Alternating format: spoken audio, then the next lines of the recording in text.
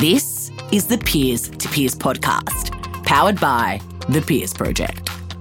Hello, peers. Welcome to the Peers to Peers podcast.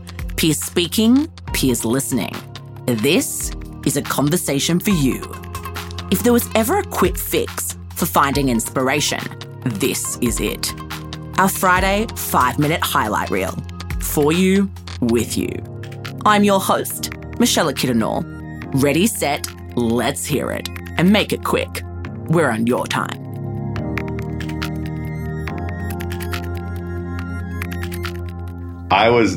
When I say I wasn't a model student, I mean, I barely graduated from high school. Failure was something it didn't bother me. I was not afraid of it because I was so used to it. And I think when you have, when you're just you're not afraid of failure and survival, because that's really what, if you break it all the way down, it's the fear of death. It's survival. Right? Because if you don't have a job and you don't have money, then you can't afford a roof over your head, and then you can't afford food, and then you'll starve to death, and then you'll die. There's that, it's a survival thing, right? So I think if you're not afraid of failing, and you've also proven to yourself that you could pretty much do whatever you put your mind to, you've proven to yourself that I know how to make money. I know how to get a job. I've done it before. I could do it again. You get over that stuff.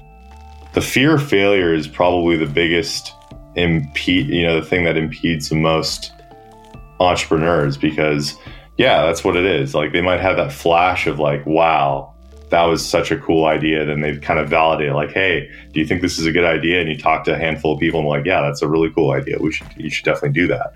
And then they still don't do it, right? They still just kind of go back to work.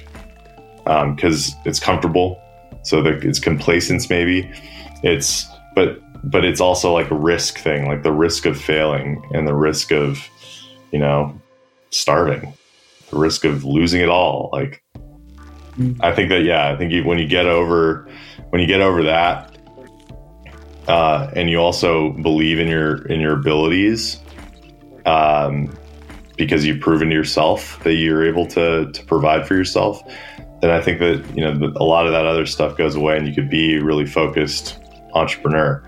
I mean, I think one other thing that's really important to mention is it's not necessarily responsible for everybody to think that way.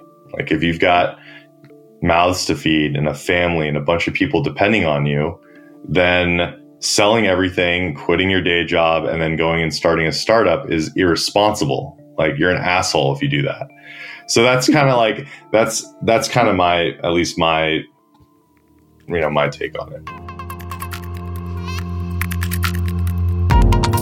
If you enjoyed this highlight reel, peers, make sure to stay tuned to thepeersproject.com and follow us on Instagram @thepeersproject. We'll have fresh, real talk for you next week, peers. Until then, if you need inspiration, look amongst your peers.